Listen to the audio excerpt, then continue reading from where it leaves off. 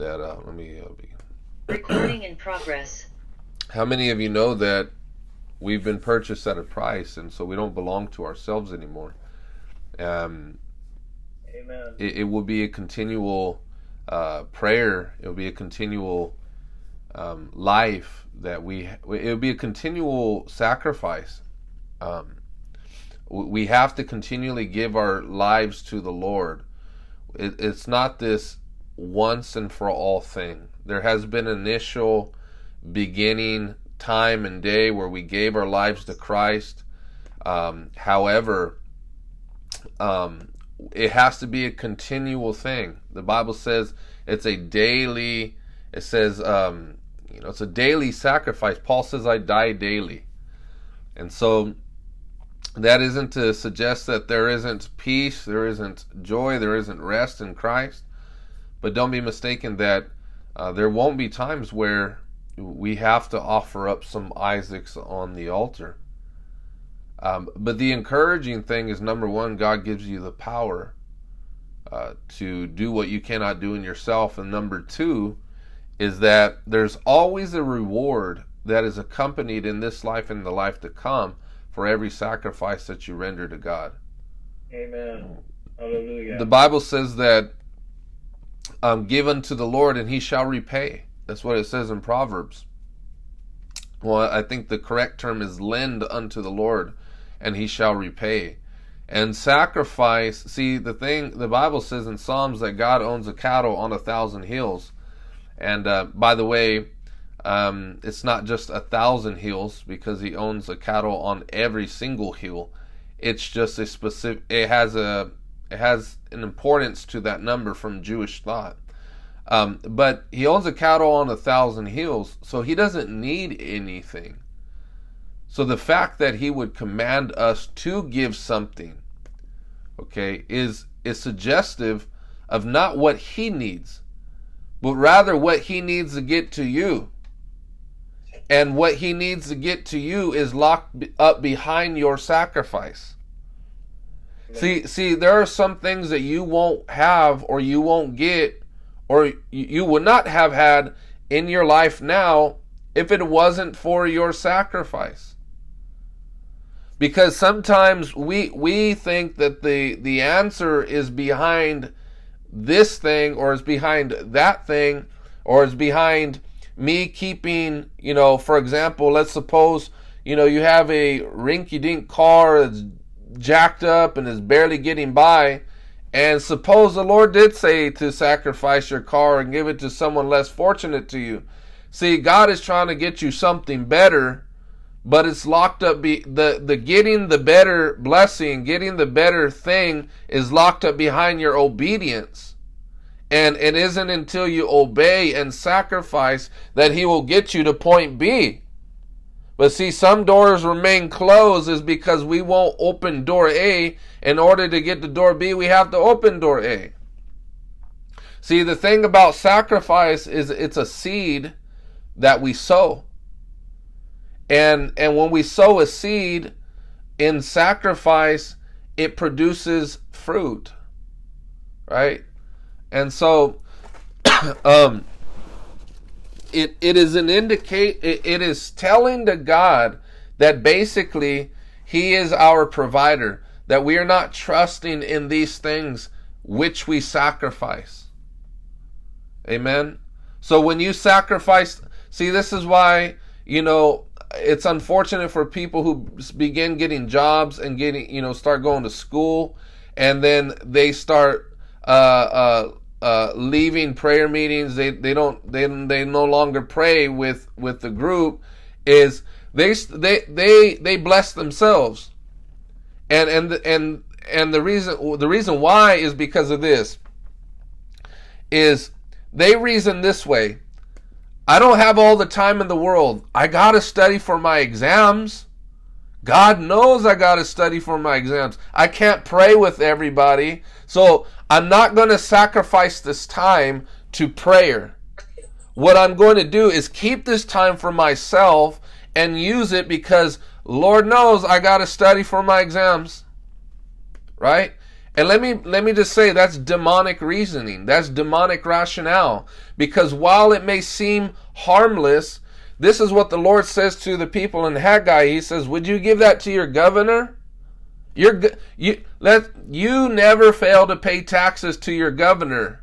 Ever. Every time you purchase something, a tax. Every time you purchase something, a tax. You never fail to pay your governor. And it's always the first fruits of your money. And yet, we can't give the Lord the first fruits of our time. Y'all see? You don't have to say amen. I know it's Bible. It's the word of the Lord. We have to sacrifice our time in prayer. And God is going to test us. God is going to test us. So that's why sometimes y'all have to wake up. If the Lord wakes you up at night, you have to pray. Like, not all the time. Sometimes, your neighbors were loud or something like that. But many times the Lord is beckoning you to come to Him and to offer unto Him your time to pray, your time to seek His face. Right? Amen. Amen, somebody? Or are y'all mad? You prepared to throw stones or something? Yeah. So don't fall into that trap. Like for example, with the job that I just got, I made it very clear to the superintendent or the principal. I said, I thank you for the job. I do. But I said, there's one thing I won't budge on. And who am I as someone receiving a job to make demands on the individual, on the superintendent? I said, I have a prayer meeting in the morning every week, and I won't compromise that time. And you know what he said? We'll make accommodations. What do you need? Amen. Can somebody say trust the Lord? Right? And I'm not trying to elevate myself. That's not what I'm trying to do. I'm trying to make a point. Is where is our trust at? Is our trust in, I'm gonna keep this little bit of time for myself because God knows I need the extra money. I'll miss out on prayer meeting. I'll miss out on that stuff. Or my a girl that I like invited me out for a date. And it's right next to a bar. Sorry, Jesus, I ain't gonna pray. I'm not even gonna seek you to see if this is a girl I should be dating. Never mind me asking whether this guy. I'm just captivated by how handsome he is. I'll forget the prayer stuff, right? Anyways, David, he always inquired of the Lord. He sought God before he even went out to war, and this is a warrior. He could have easily relied on his military might and strength, and yet he didn't. He sought the face of God. And your life will be no greater than to the degree that you seek the face of God, even before very appealing invitations. There's been times where I got invited to speak places and stuff, or do this in ministry, and just because it's for the name of God, I don't assume that God wants me to do it. I pray. I ask God, is this a door from you? If not, I don't want to enter it. Amen, somebody. Amen. And so I want us to come to pray. I want to ask for our undivided attention as we go before the Lord. I want us to ask Him for His blessing this gathering. So, Father, we come before you, Lord, in the mighty name of Jesus. I come boldly to the throne of grace, that we may obtain mercy and find grace to help in time of need. Father, I ask you in Jesus' name that you would speak to your people this day. Father, I pray that you would grant me unction by the Holy Ghost. I pray that you would speak to my heart in order to speak to your people, O Lord. Father, I pray that we would not have a proud countenance. I pray that we would not be resistant to your word. I pray that we would not be like the Israelites who were stiff-necked and stubborn. Father, grant us, O Lord, a heart of humility. Father, I pray that you would reform our ways, reform our thinking, correct our behavior, correct our attitudes by your double-edged sword that divides both soul and spirit and is the discerner of the heart. And nothing in all of creation is hidden from the sight of whom we must give account. And Father, I pray, God, that our lives, Father, would be examined by the pure administration of your word. Father, I pray that even now that your Spirit would come and dwell in the midst, O Lord, dwell in the midst of your people, tabernacle among your people, O God. May your presence be felt, and may the power of another world, Lord, intrude our gathering and be sensed. Father, may we be a spiritual people. Develop us, O Lord, to be a spiritual breed of people and not to be overcome, Father, by the flesh. May we not be mere religious people who offer you our lip service, Father, but whose lives look no different than the world. Father, may we be characterized by holiness and purity and passion and love and unity and the conviction of the truth that is rooted, O Lord, in your word. Father, I pray, O God, that you would do something today that is of eternal worth, that is of eternal significance. And I pray, God, that nothing that we're doing on this side of eternity would be anything less of those things which were worth Christ dying for. May you have the full rewards of your sufferings. And Father, I pray that we will not dodge your word or rationalize your word. Father, I ask in Jesus' name that you would build us up in the most holy faith. Father, build us up. And God, I ask that if it is necessary that you would even discipline us. For those whom you love, you discipline. And as many as you receive as children, those you rebuke. But Father, I pray those that are faint of heart, or that you would comfort the afflicted, but to also afflict the comfortable. God, I pray that nothing would die in us that should live, and nothing live in us that should die. And so, Father, bless us by your word and give me unction of the Holy Ghost. In Jesus' mighty name. Amen and amen. You know, Ian Bound said that one of the greatest reasons for passionlessness in the pew is for passionlessness in the pulpit.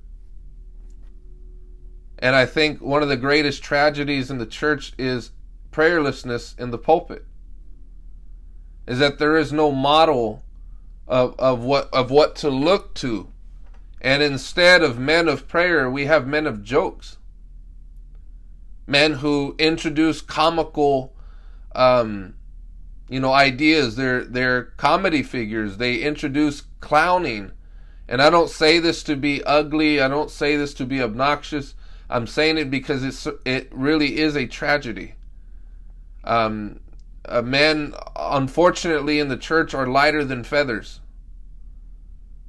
And there is no sense of another world upon the men of God. And that is terrible. And that ought not to be the case.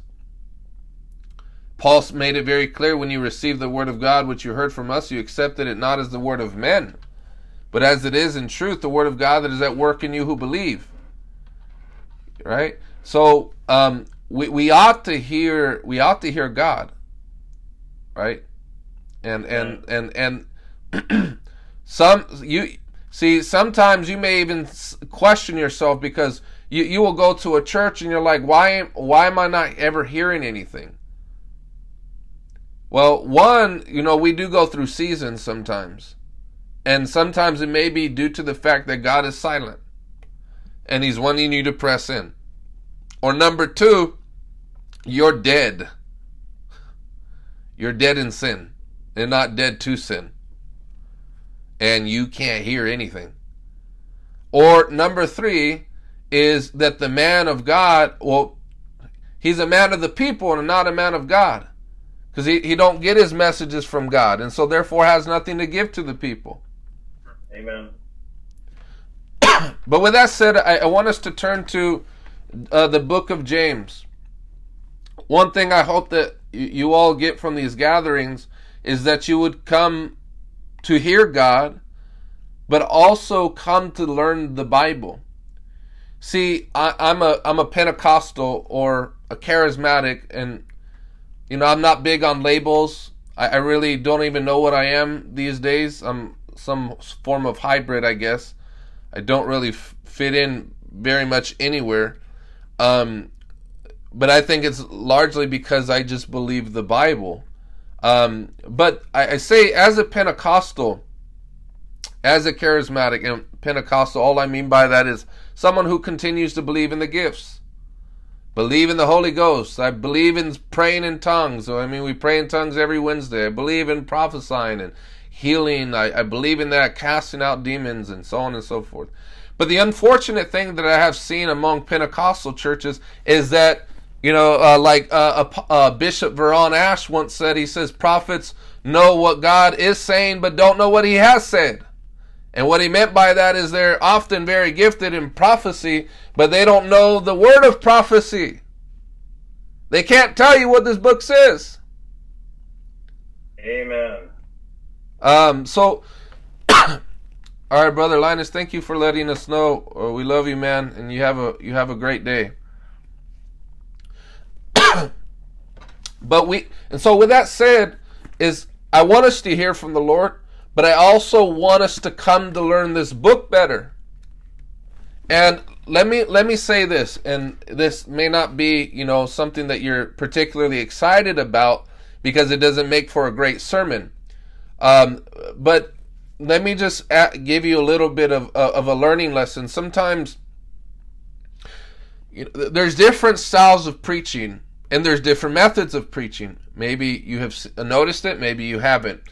But to give you some insight on as to what those differences are, one of the types of preaching is what's called topical. And this is very common among the latte pastors. They'll have their latte with their little flip-flops, with their white shorts, looking like, their shirt tucked in like they're about to go golfing or something. They're very common in America, and they look like you're middle-aged dude still trying to be relevant, like he just came out of high school, But they'll pick a topic and they'll have their series like in advance, like 6 months in advance, but they'll have their topic and they're like, I want to speak about this, so what I'm going to do is I'm going to take verses from the Bible to support that. And while it may even be a biblical sermon, but it's not going verse by verse, looking at what the Bible is actually saying. And there's a big difference, because instead of saying, I want to talk about this topic, we're going to go instead to the Bible and say, what does the Bible want to say to us? You see the big difference there. And so you're not just learning more. I'm not saying that topical sermons are bad, to select a topic. I'm not saying that's bad. But I'm saying you won't fully come to understand the book you're reading. Because you need to learn more than just a topic. You need to learn the Bible. And you can even use the Bible to support the topic and not necessarily come to a greater understanding of the very book. FYI, that's what Bible means. Ton biblion in the Greek, it means the book. Which isn't necessarily accurate, because it should be the books, because there's 66 of them. But nonetheless, let us turn to James chapter 1 verse 2. And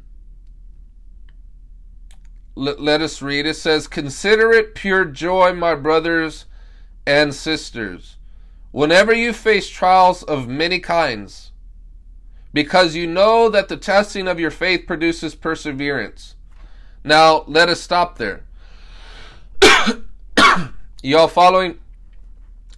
It says, consider it pure joy. And so, this tells us that there is a level of consideration that you have to give. In other words, to put it another way, to say, when you are met with trials of many kinds, do not be inconsiderate. If I'm inconsiderate of your pain, I'm not taking the pain into account.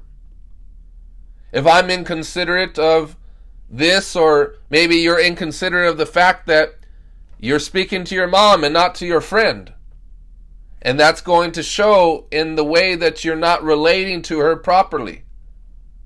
Okay? So, we have to be considerate of this thing. What is he telling us to be considerate of? He says, consider it pure joy. Right? So consideration involves an intentional, it involves your will, it involves intentionality from your mind. That you are intent upon this one thing. I have to consider this pure joy. Okay, is that y'all following? In other words, you don't just stumble into a trial and say, ha ha, this is pure joy. I have to use this here. I have to get into the Spirit, and I have to mold my will and bend it to where I'm now considering it pure joy, when otherwise I would consider this complete devastation, or consider this, terrible. Now, Amen. what I'm not advocating for, what I'm not saying is this, because some people take this to the extreme, and they have a, very religious form of Christianity, as if trials are delightful in themselves. Right? They're not delightful in themselves. Paul didn't say, he didn't, why, in other words, if Paul considered trials delightful in themselves, he would not have prayed for his thorn to be removed. He had sought the Lord 3 times for that. Now, I'm not going to get into what exactly that thorn was, but I would remind you that the thorn is see, when you come across terms, like, you have to understand that we can't take our 21st century Western mindset or even Eastern mindset and then read it into the text. That term is called eisegesis. And the reason why it's called eisegesis, it comes from the preposition, the Greek preposition eis, that means into. And so to do eisegesis is to read into the text. The term exegesis, the prefix in the word exegesis, is the Greek preposition ex, where we get the word exit from, and it means to draw out from. So instead of reading into the Bible, we have to allow the Bible to draw out of its meaning, using the Bible. In order to understand the Bible, you have to use the Bible. Is that clear? And so, when we come across the word thorn, we have to ask ourselves, where else in the Bible is the word thorn mentioned?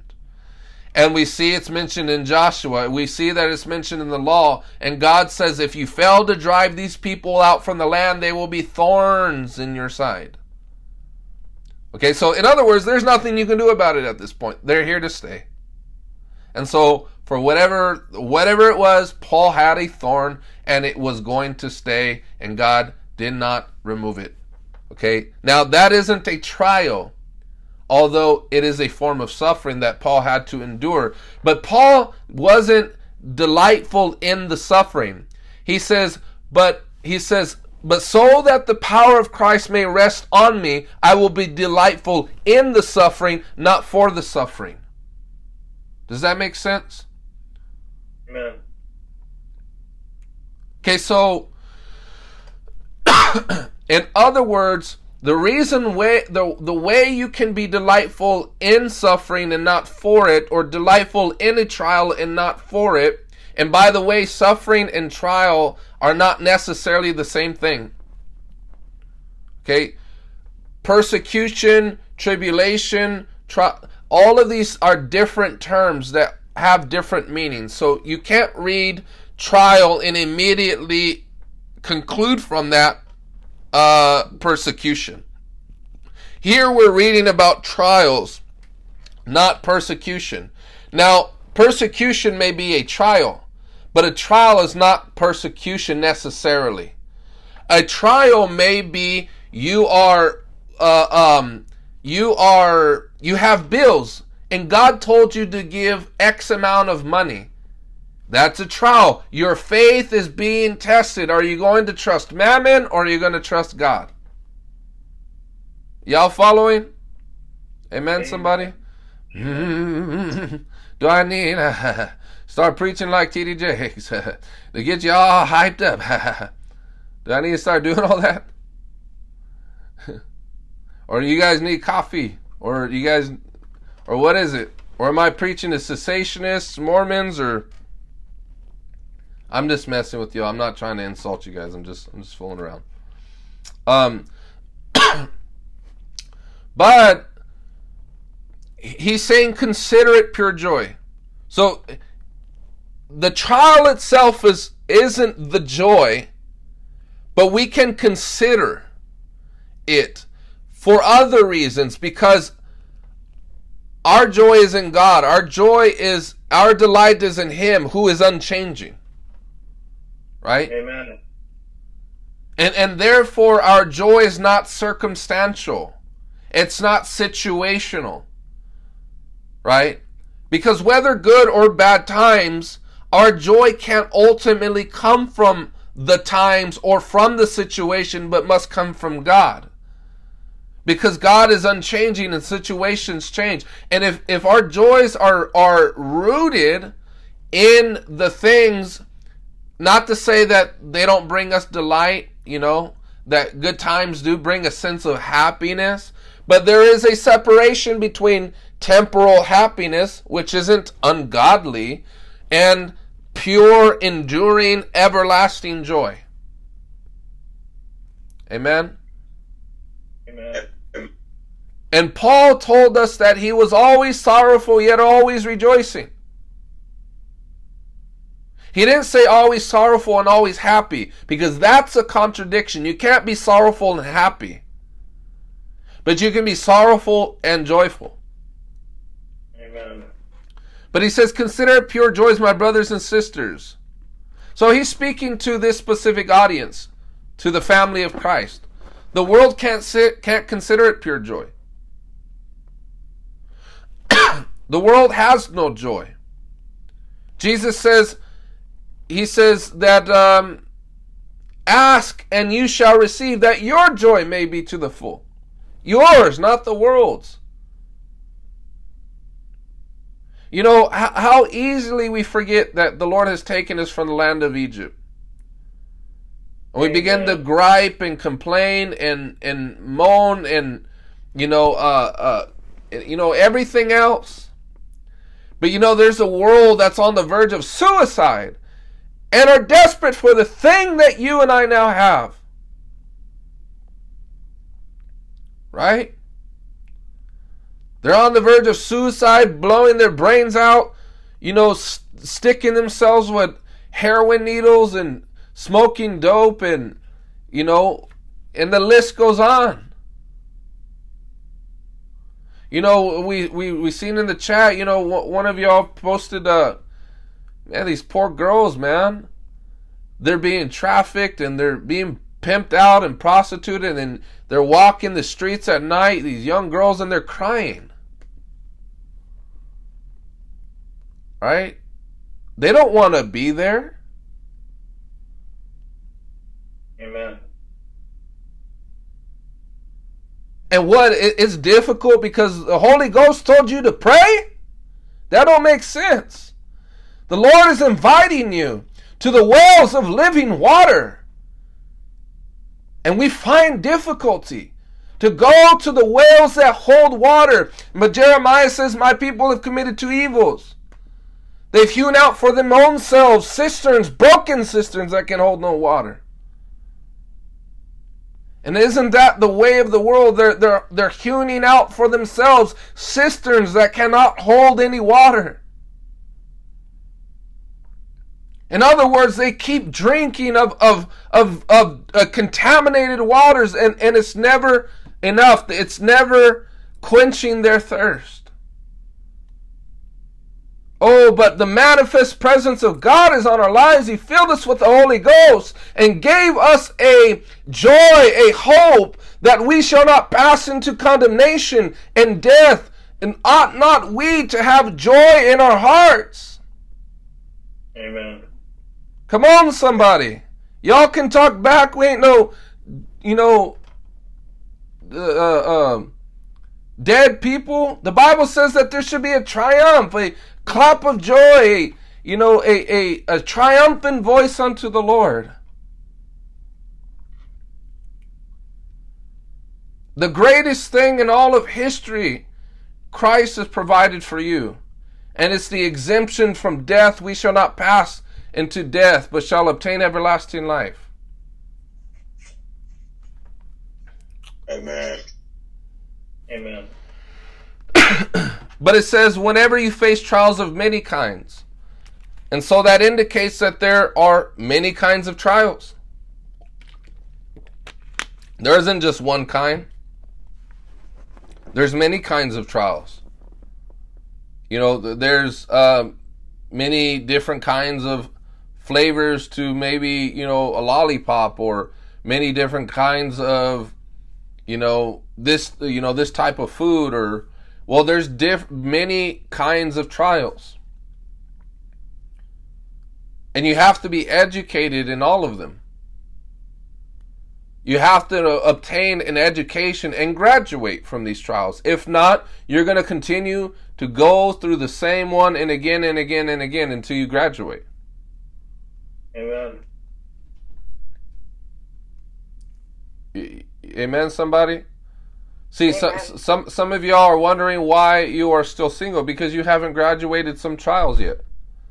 In fact, it may even be the case that God hasn't introduced you to that trial just yet. You haven't even entered the class.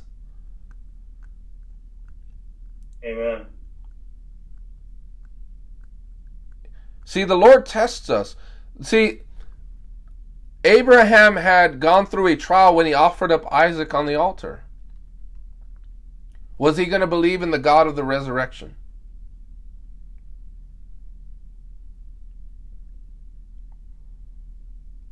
See, you saying no to a particular sister, or you saying no to a particular man might be your trial. Amen. Are you going to trust in the God who's a God even unto the lonely? Or are you going to trust yourself to make this stuff happen for your life?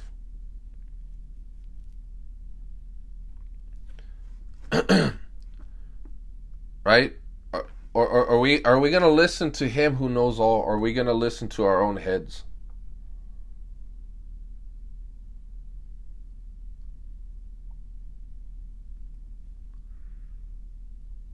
See, it's a difficult thing to be a spiritual person. It's easy to be religious. You can just talk Christianese, use the Christian vocabulary, and post your favorite, preacher, and just, it's easy. But it's difficult to be spiritual.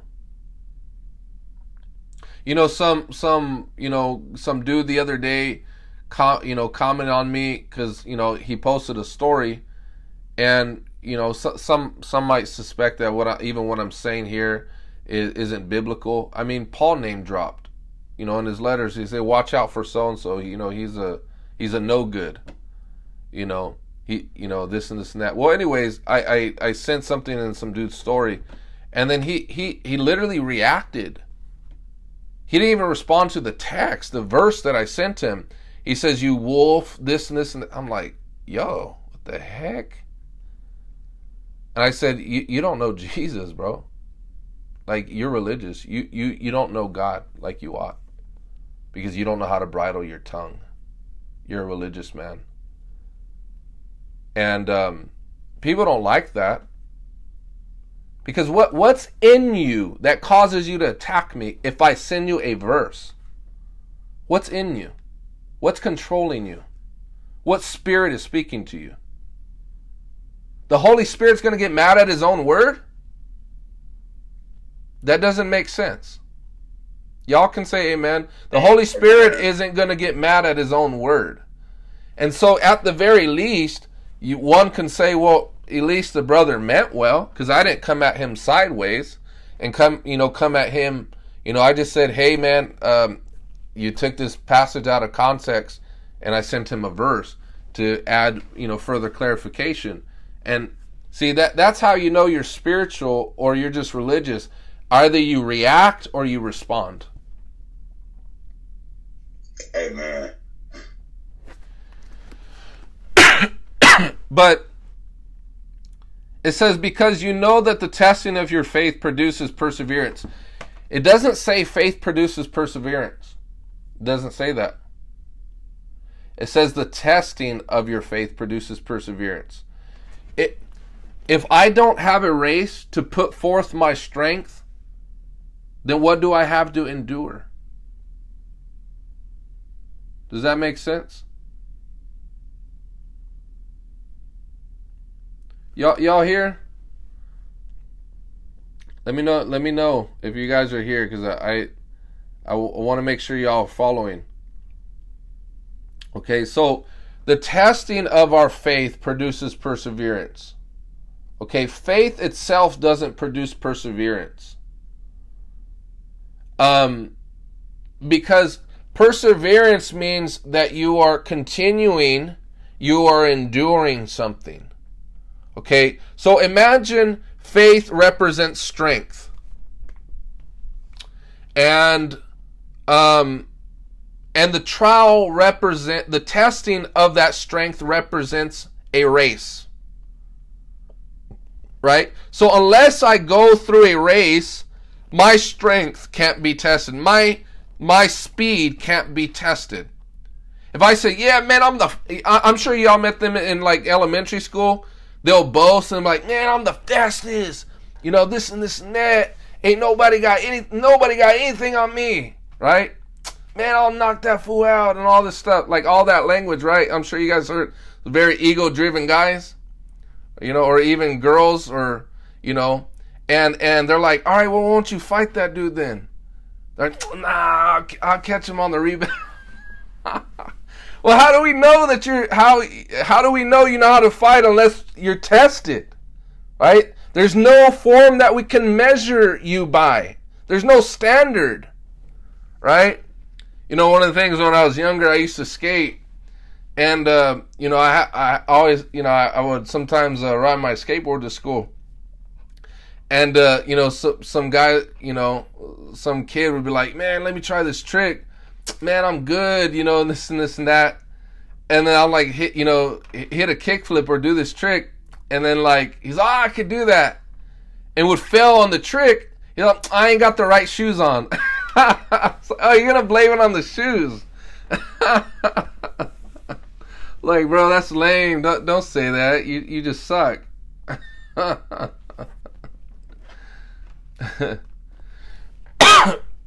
But the point that I'm making is that your faith can't be tested unless your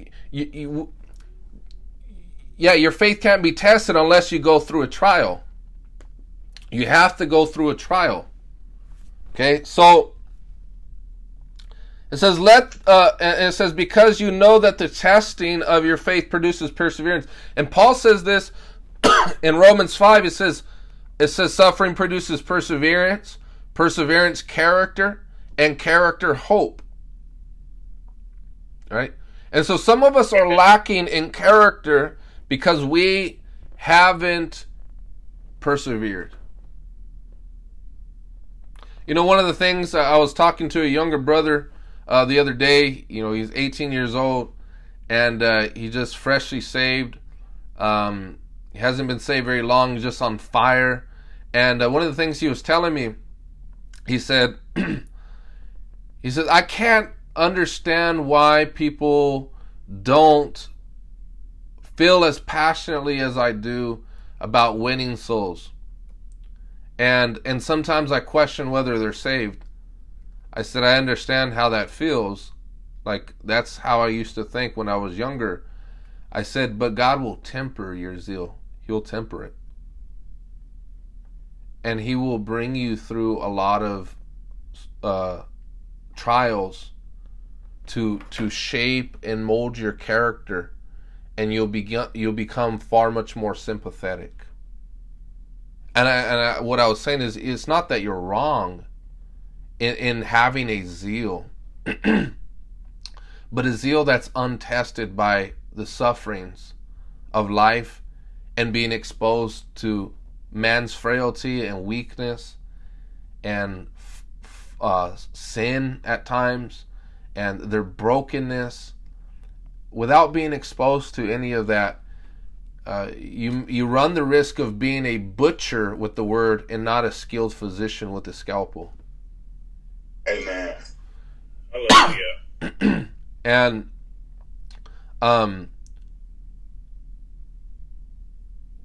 yes. And the Bible says that the high priest in the Old Testament was able to have compassion upon the wayward, because it says he himself was encompassed with sin, and therefore offered up sacrifices for his own sin and then for the sins of the people. It says, but Jesus, having been tempted in all points like we, was without sin, but was not unable to be touched with the feelings of our infirmities. He wasn't unable to empathize for our suffering or our pain. And a minister who doesn't know how to empathize for the sufferings of men is an incompetent minister that is going to do damage to people, is going to hurt people. Because it's not that the message can be correct for person A and person B, minister A, minister B, but one is tempered by brokenness and can identify with the traumas, the hurt of his hearers, of his audience. And so sometimes people don't necessarily need to know something. They just need to know that you care. Amen, brother. So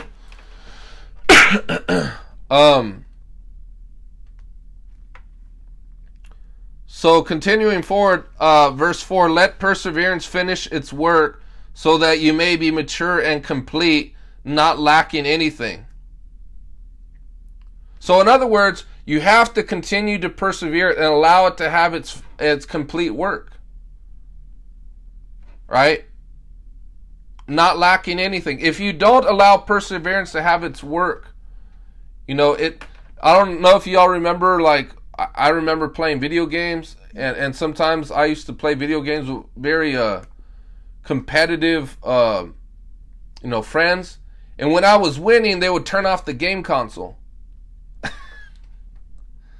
Like, what the heck? Because they didn't want to lose. And they knew that I was, and the point that I'm making is if you don't allow perseverance to have its perfect work, it's like turning the game console off. Then you have to go right back to the beginning. Amen, somebody? And so verse 5, it says, if any of you lack wisdom, you should ask God, who gives generously to all without finding fault, and it will be given to you.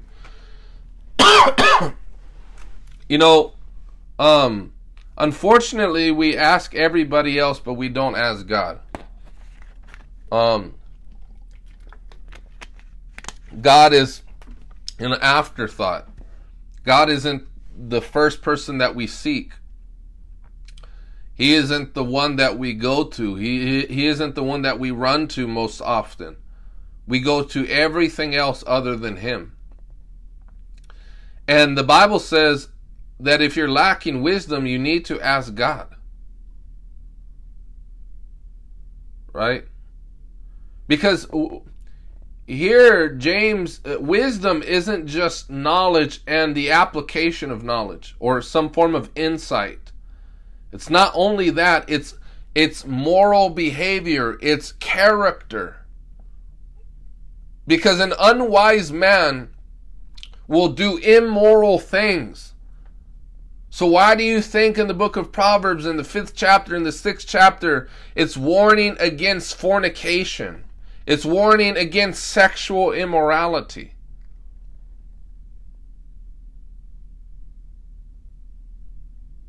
Because wisdom isn't separated from the way that we live. It's not just something that's lodged in my mind.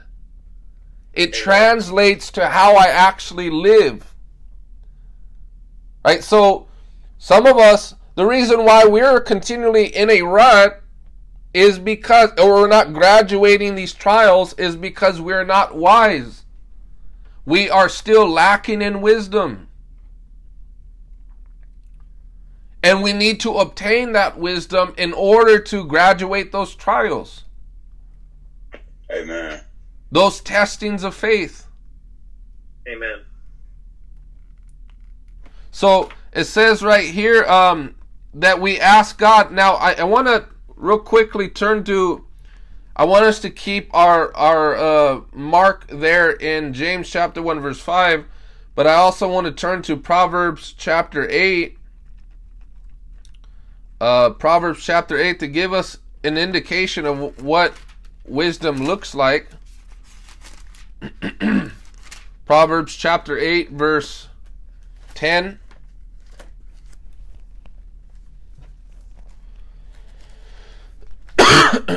Proverbs chapter 8 verse 10 through 18.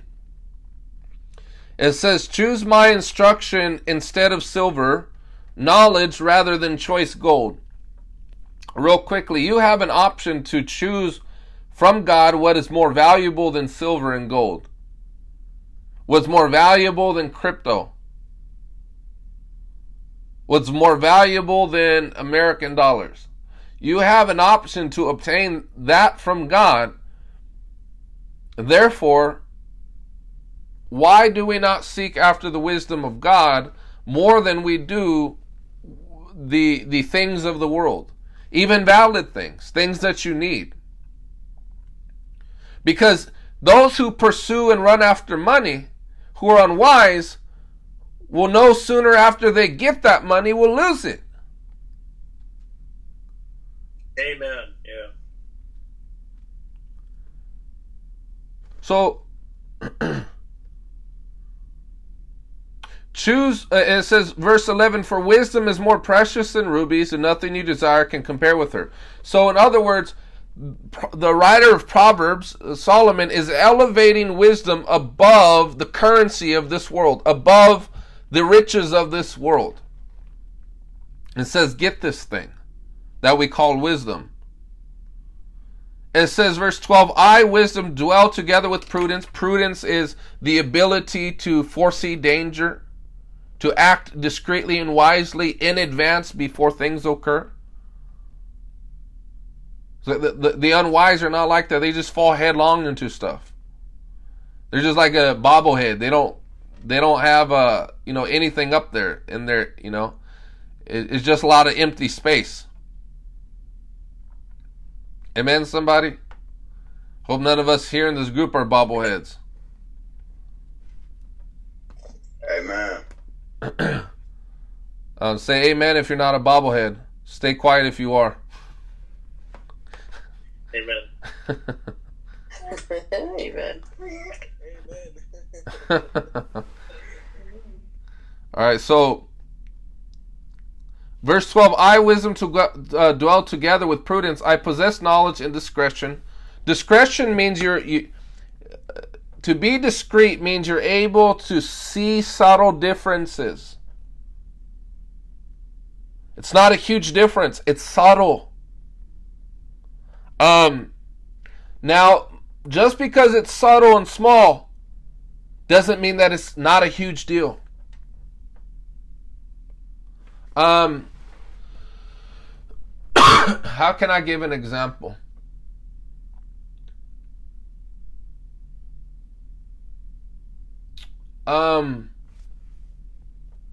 Sometimes discerning subtle differences will be life or death situation. You know those women that are captivated by traffickers. You know how they give subtle clues that they're being trafficked. If you can't discern that, that will cost her life. Amen. Be discreet. Be discerning. Doesn't John the Beloved, the apostle, say, discern the spirits? Test the spirits?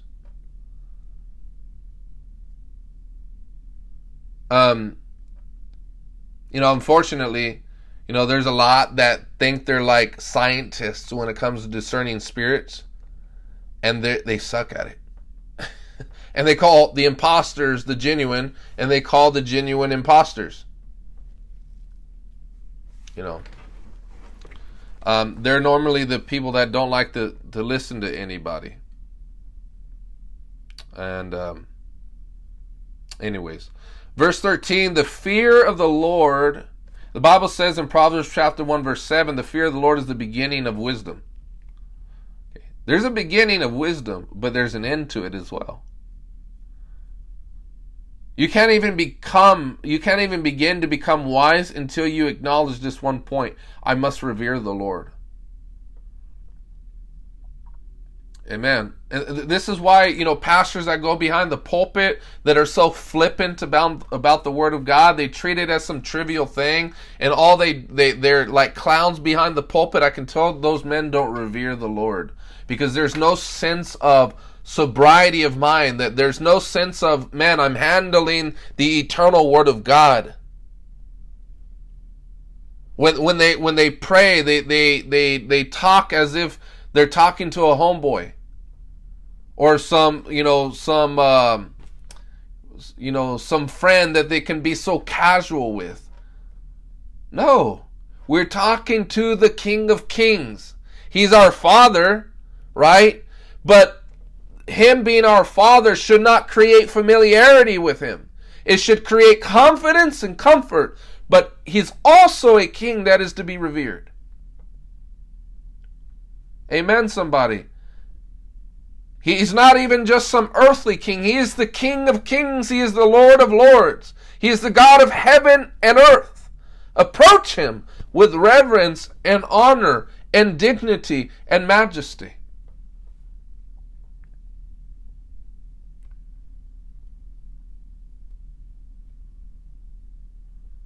People can say that's judgmental. It's just I know that I know God.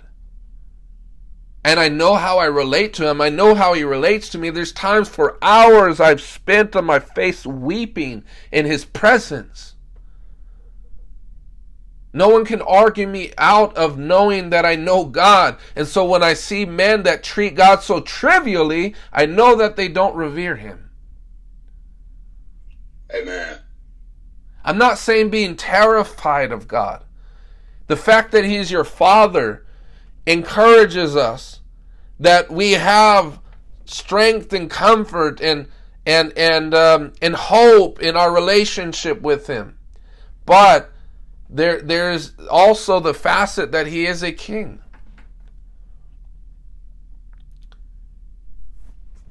And then he deserves to be, He's worthy of reverence. It's like revering your father. It's like, my boy, I play with him. I play with him and we joke and stuff. But he reveres me, so he knows that there are certain things he can't tell his dad. He can tell his friend that, but he can't tell dad that. Right? Because there's an element of reverence.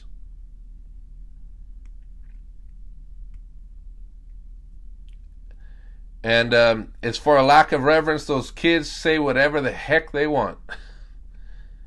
Check their mouths. You slap them across the mouth if you have to. Hey, I'm old school, man. The Bible says if you spare the rod, you spare the child. I don't know what we're learning today. We're learning. We're not even giving out timeouts today. We're rewarding foolishness. Hey, you lost that football. Hey, you get a trophy too. Good job. No good job. You need to work harder at this stuff. We're losing our kids to this trash in the world, man. so influenced by the ways of the world, and we don't even realize it. And when I say correct your child and even use physical discipline, that isn't the first resort. That's the last resort. They need to be instructed with the admonition of the Lord. Wisdom. Teach them.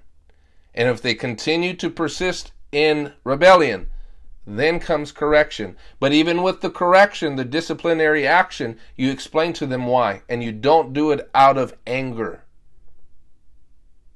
You say, I'm doing this, and here's the reason why. And you explain to them. They're not a punching bag for your frustration. Well, slap your neighbor and tell your neighbor. You don't want God to treat you that way. Don't treat your children that way. Oh, but it's the way that I was raised. So? The way that we were raised isn't the standard for truth. The standard for truth is the Word of God. Amen. Because what happens is those kids don't even know how to express their feelings because they're just suppressed.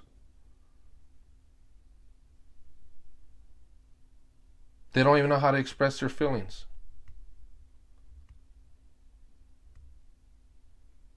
Now, I understand that maybe that's what happened to us. And it's easier to stay there. But just because it's easier doesn't mean that God doesn't call us out of it. And He empowers us to learn from Him. He says, my yoke is easy and my burden is light. Learn from me. Don't be like the mule that will not be governed without bridle. Don't be like a mule.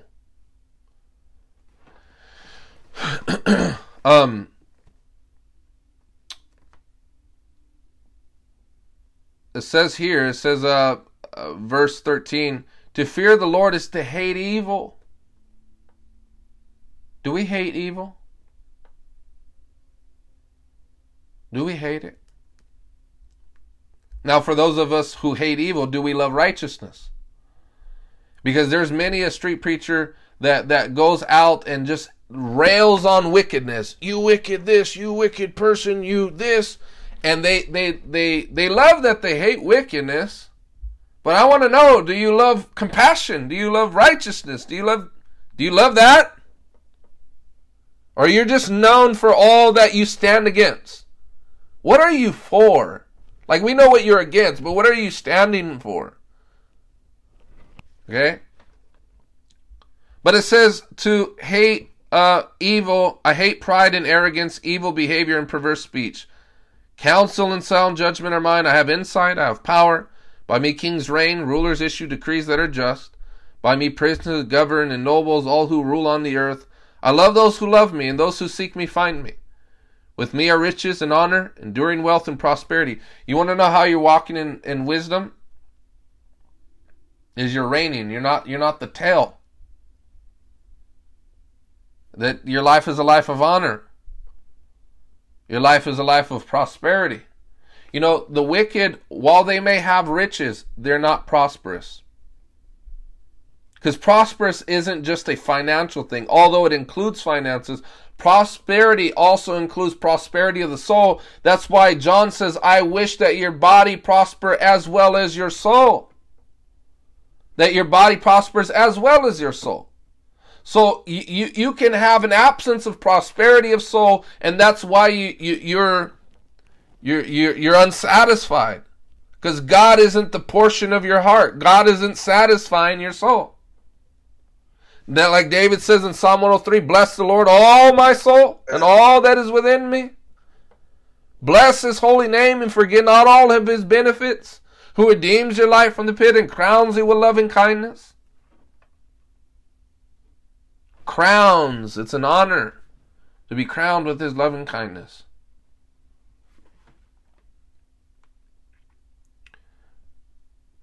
But it says this, verse 35 in chapter 8, For those who find me find life and receive favor from the Lord. But those who fail to find me harm themselves. All who hate me love death. Those who are lacking in wisdom are living in a perpetual self-harm. Because if you're wise, you're not living a life of harm to yourself. If you fail to obtain wisdom, you only harm yourself. It says, all who hate me love death. And now if you turn to James chapter 3, we'll be coming to a close here shortly. But James chapter 3 verse 13, it says, who is wise and understanding among you? Let them show it by their good life, by deeds done in humility that comes from wisdom. So James is saying that wisdom involves good deeds, right? Humility. So he says, show it by their good life. So our life is not to be bad. It says you have to show it with deeds done in humility, because you can do good deeds and do it in pride. You can do good deeds to be seen. You can do good deeds just to be applauded. You can be like the Pharisee. He says, I tithe all that I have. But he says, but I thank thee, O God. The Bible says in Luke 18 that he was only praying to himself. He really wasn't praying to God. He says, I thank thee, O God, that you haven't made me like these extortioners and this, even like this corrupt tax collector. Right? But it says, what is the tax collector? It says he smote his breast, couldn't even look up to heaven. It says, oh God, have mercy upon me, a sinner. He didn't have time to even look at the next guy. All he could be concerned about was himself and the poverty of his own heart. And it says, thus Jesus spoke this parable. He says, to them who were righteous in themselves and had showed contempt for others.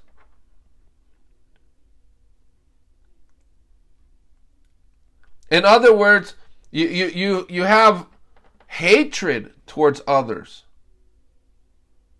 You can hate the sin and still not hate the person. And now let me say this. That doesn't mean that you have to like the person. That doesn't mean that you have to feel comfortable around the person. Right? Y'all here? Amen, somebody? Amen. Amen. Amen.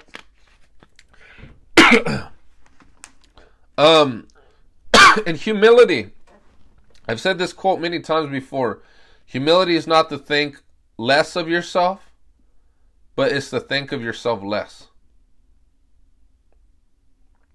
You know those people that, a lot of those Calvinists, woe is me, woe is me, I'm a worm. I feel like saying, shut up, dude. Come on, man. That's just, woe is me. You know you don't feel like that. It's just a front. You know, it sounds real spiritual, even when they use King James. I remember some years back, I was at a prayer meeting and this dude, like no lie, was literally praying in King James. He was saying, we thank thee, O thou majestic, you know, and I was like, bro, just stop, dude, stop. I was like, there's no point. You know, you're just going to confuse people. Like, what? This dude time travel or something? How'd this dude get here?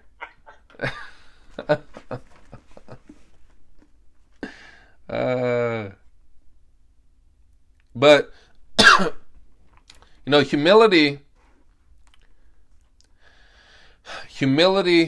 knows how to submit. Humility knows, you know, humility knows how to be quiet. You know, a lot of the guys who like to argue with me on social media, and they're like, "Oh, you're wrong, this and that." And like now, I used to just go back and forth, and And I'm not saying I don't comment at all. But then after a couple of comments, I say, you're right. You're right. Or someone says, God told me that your doctrine is false. Well, who can argue with that? You're right. I mean, God told you, bro. Not going to get into it. You're right. How do you argue against that? That's what the Mormons say. Right? So, humility. You know, are we humble? I'm not looking for a show of hands, but are we humble? Ask yourself. Amen. How do you feel when someone is an authority tells you something? Do you get bent out of shape? Do you get mad? Do you get angry? What about your boss? Hey, I need you to do this. Man, but you don't understand that. Right? That's not humility.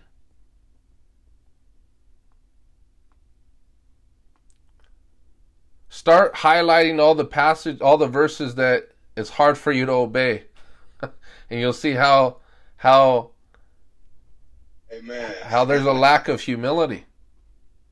Amen.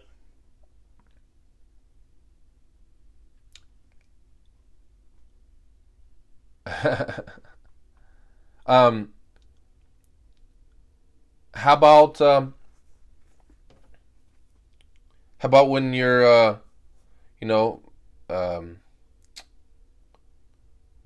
let me put it this way. How do we feel if our children say no to what we say? Don't feel good. We don't like it. So, what do you think about those who are in positions of authority, like your boss? Or maybe if you're still a minor, what your parents thought of, or maybe when you were a minor, what your parents thought of when you kept back talking them.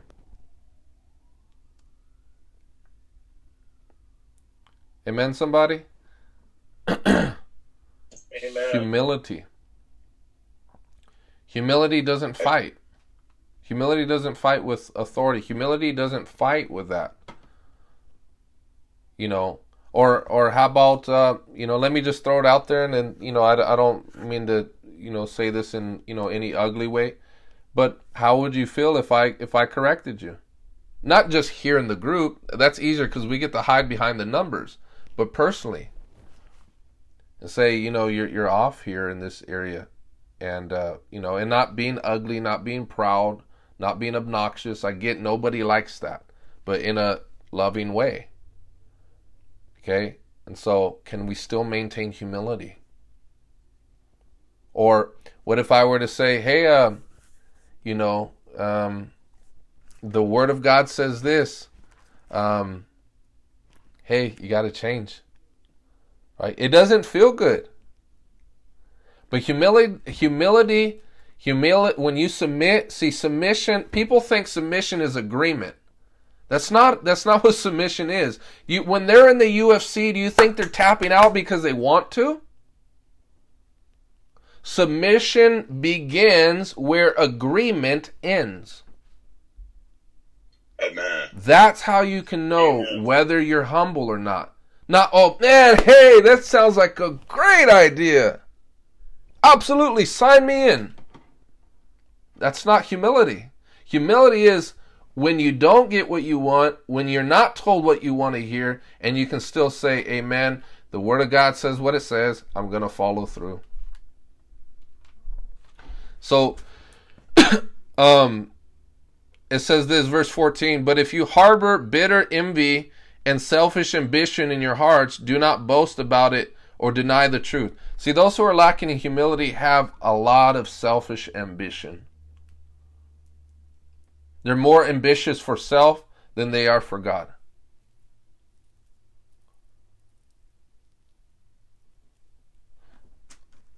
It says, look at what it says, verse 15. Such, quote, wisdom does not come down from heaven, but is earthly, unspiritual, demonic. For where you have envy and selfish ambition, there you find disorder and every evil practice. So it's saying that this sort of wisdom is demonic. We don't like that though, do we? Like, let me put it this way, brothers and sisters. You are being influenced by a demon. Right? You know, I remember when I was in the juvenile hall and I'll go preach to the kids in there. And one of the gang members, he's like, "Oh man, this and that, he's talking about his enemies, and he's all, man, it's on site with my enemies, this and that, I'll never roll with an enemy, this and that." I said, "You believe in the devil?" So, yeah. I said, "Why are you rolling with him?" "Oh, nah, man, it ain't like that." Well, when you say no to God, that's what you're doing. There's no neutral ground. It's either the devil or it's God. And so when we don't choose the ways of wisdom and humility, we're choosing demonic wisdom and we're being influenced by the ways of the devil. I don't care how you slice it. I don't care how you dice it. I don't care how you mix it up. I don't care how you prepare the meal. You're still using the same ingredients.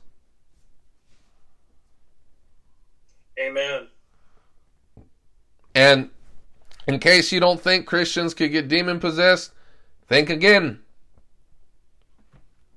See, people, that's not even the correct word, demon possessed. That's not there in the Greek. It's the word demonize. And it means to be influenced by a demon. Now, that doesn't mean that, you're just going to stumble like, "Oh, man, I got possessed." It is through a perpetual, habitual giving yourself to the enemy that a foothold becomes a stronghold. Amen. Amen. And just as if the process of sanctification and becoming more holy didn't occur overnight, the process of demonization occurs also through a period of time. Okay? And so now, does that even mean that you'll manifest like that? Like exorcist sort of stuff? No. Demonization can begin to occur when a spirit of heaviness won't leave you. Where you keep feeling depressed. That's not the Holy Ghost. I don't care what these whitewashed American evangelical pastors are trying to tell you. You just need to see a clinical psychologist. The heck with that. No, it's a demon in trying to get you to fall away from God and not to believe that He's your joy. You can say what you want about the brain, this and that. I know there are rare circumstances where there's chemical imbalances and stuff like that. But for the most part, do not underestimate that demons are after you, trying to draw you away from God, trying to make your life hell on earth. Amen. Do a track record. When did the depression occur? When did the heaviness occur? When did that stuff? That doesn't come from an angel. It don't come from the Holy Ghost, and it don't come from the flesh. There is a spiritual thing that is occurring. When did it begin occurring? Let me guess. Right after you sinned a horrible sin. You feel unclean. You feel dirty. You feel worthless. You feel all of that stuff. Right? Amen. I'm not, and now let me say this too, just so I don't, unnecessarily terrify anybody.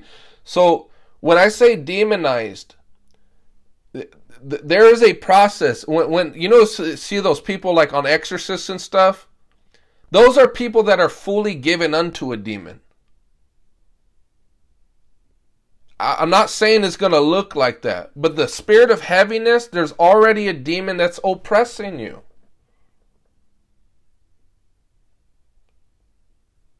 Amen? Amen. Amen. And so when we get delivered, how do you know you're delivered? When you feel a release in your spirit and you feel light.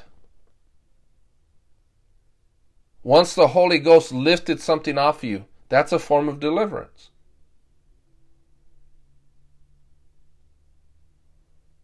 Amen.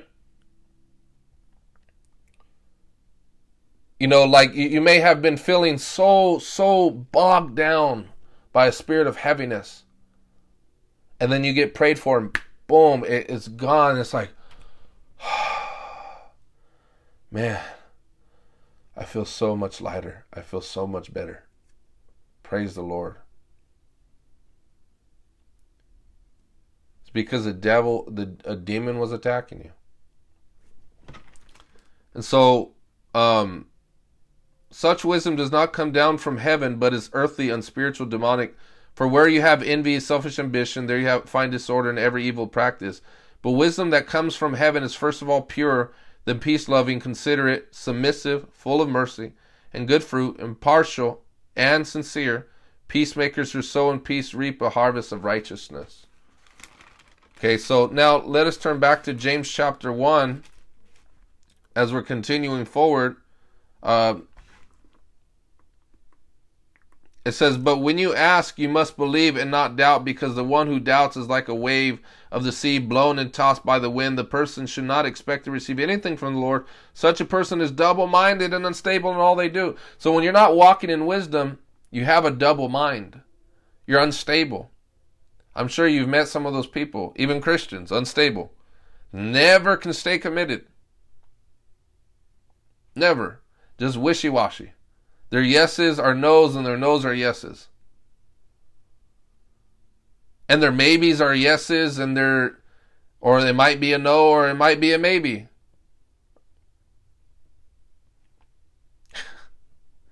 No, man. Let your yeses be yeses and your no's be no's. Just do it. Like Nike. Just do it. Stop fooling around. Just do it. Stop going based off your emotions. Just do it. Amen. Amen. Like some of them are like, should I eat this box of cereal today or should I eat this one? Should I? I don't know. I've heard people do stuff like that. I remember like some years back there was these Christians. They're like, the Holy Spirit, told them to do this and that, and it's just it's just like, no, the Holy Spirit isn't speaking to you every single second of the day. Do you know that? He's not. He doesn't do that. He speaks when he needs to, and he don't have to say much. He can just tell you one word, stop. Okay? So,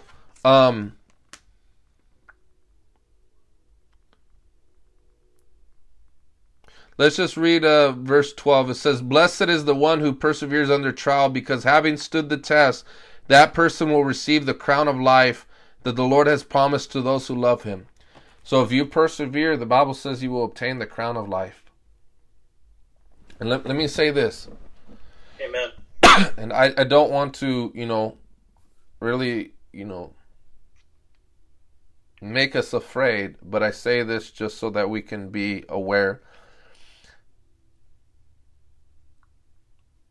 The Bible says, only they that endure to the end shall be saved.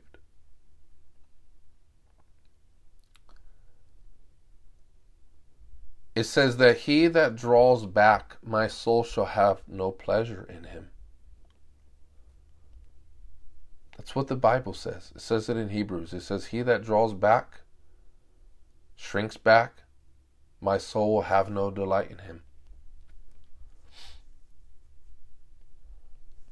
The Bible says that we must give the more earnest heed to the things which we have heard, lest at any time we should let them slip.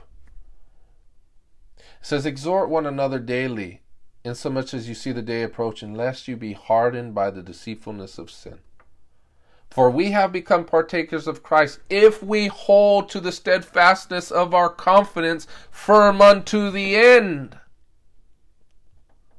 So we have to be steadfast and we have to persevere to the end. If we do, we shall obtain the crown of life.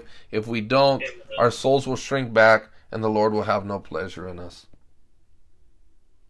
Amen.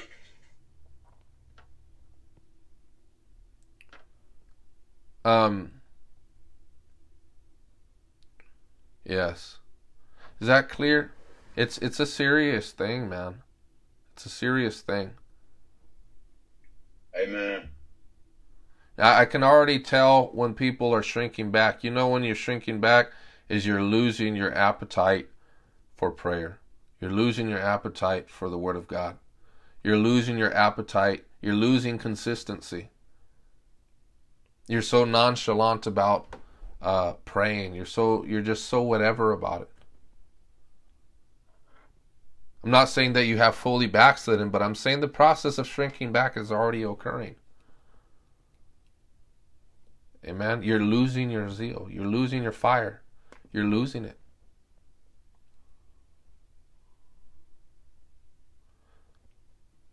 And so I want to say this.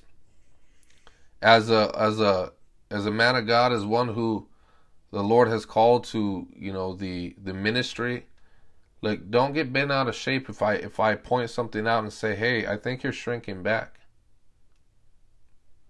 I think you're losing your fire. Because the Bible says in Hebrews 13, verse 17, it says, in fact, let's go there real quick, just so that you know I'm not making stuff up. Because I want to ground you guys in the Word and just, I don't want anybody to accuse me. Oh, that's just your own thoughts. Okay? Because I'm basing everything in the authority of the Word. Nothing less, nothing more. Hebrews 13, verse 17. It says, have confidence in your leaders and submit to their authority. Okay? So, people say, trust no man. Man, don't trust anybody. It sounds real good. Like Tupac. Man, Tupac was one of my favorite rappers. Only God can judge me. No. It's not true. The church can judge you. Paul says, who am I to have to do anything with outsiders?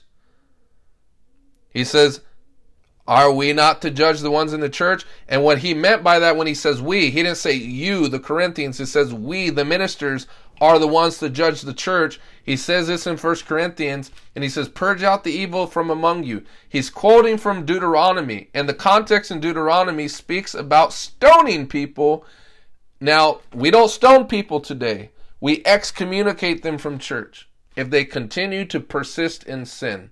And so the fulfillment of, there's a difference, right? We don't stone people anymore. We excommunicate. But both involve judgments that are made. You have to judge to see if the person is guilty in both cases. The way you deal with it from the Old and New Testament differed, but the judgment is still the same. You exercise judgment. Now, I say that because have confidence. Now, here's the thing. You don't have confidence in people you don't have trust in those who are untrustworthy. Because one of the qualifications for an elder or a leader in 1 Timothy, it says they must be trustworthy. So obviously you don't trust someone who's untrustworthy, but someone who's qualified as one who can be trustworthy, you have confidence in them. Now, it says submit to their authority. It says because they keep watch over you. Now the word over or watch, it comes, it's a word that's used to make up the word overseer in the Greek. Episkopos. Epi is the prefix. It means about, around, or concerning. And skopos is where we get the English word scope. So it means they are able to see around you, over you, and about you. Does that make sense? To have overview, oversight, right? Amen, somebody? Or Amen. go ahead, brother. You have a question? Yeah, I was asking which offices are exactly the overseer? Well, apostles, prophets, evangelists, pastors, teachers, they all exercise oversight. So that's why right here in Hebrews 13 it says, have confidence in your leaders, right? So anybody that in that fivefold ministry in Ephesians 4, apostles, prophets, evangelists, pastors, teachers, are exercising oversight. Okay, so it can be any one of those five or all five of them. And so, yes, it's any one of those five. They all exercise oversight. But it says, because they keep watch over you as those who must give an account. So God will have them give an account for how they discipled, how they watched over you. So, hey man, I'm not pulling any punches. I don't have anything to hide. Why do I reach out to some of y'all? Why do I stay in contact? Even if it's just like, hey, how are you doing? Or, it may not be long, because, I trying to do the best that I can to make sure that, stay connected to some degree or form. Right? Amen. And because what good is it if you are just stay in darkness? And some of y'all may not like that. It might feel like a pester. Like, man, maybe you just got through sinning or something. Man, here he is again asking.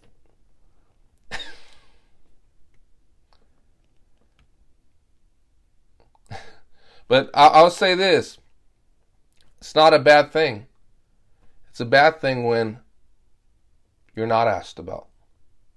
Amen. You know the sign of God's judgment wasn't when they were rebuked by prophets. The sign of God's judgment is when the mouths of the prophets were silent. God just didn't say anything anymore because he gave you up to your wicked ways. Yeah. That's scary. So, if you still hear the voice of a minister, be encouraged, because it's a sign that God hasn't given you over to your sin. Okay, so that's why, the apostles, when judgment was on a particular country, they wiped their hands clean, wiped the dust off their feet, and they moved forward. It says it will be more tolerable for Sodom and Gomorrah on that day than those who rejected the gospel. But it says right here, it says, must give an account. Do this so that their work will be a joy, not a burden, for that would be of no benefit to you. So it doesn't benefit you. So I want to ask that you all be kind and not be a burden. And I'm not saying that to be insulting. It's just the text says it, and so I want to be honoring to the text. And Amen. so, and it helps. Amen. It helps. It does. And it's not about control. It's not about control. It's about oversight. And at the end of the day, my brothers and sisters, you get to do whatever you want to do. Whatever you want to do. And I think sometimes people don't really realize that until it's said to them. Because it's like, okay, go ahead, do what you want. But do we really want that? Do we really, at the end of the day, does the spirit man really want to do what we want to do? And the wise person says, no, I don't. I don't, because I know there's consequences. I want to be spared from those consequences. Okay? And so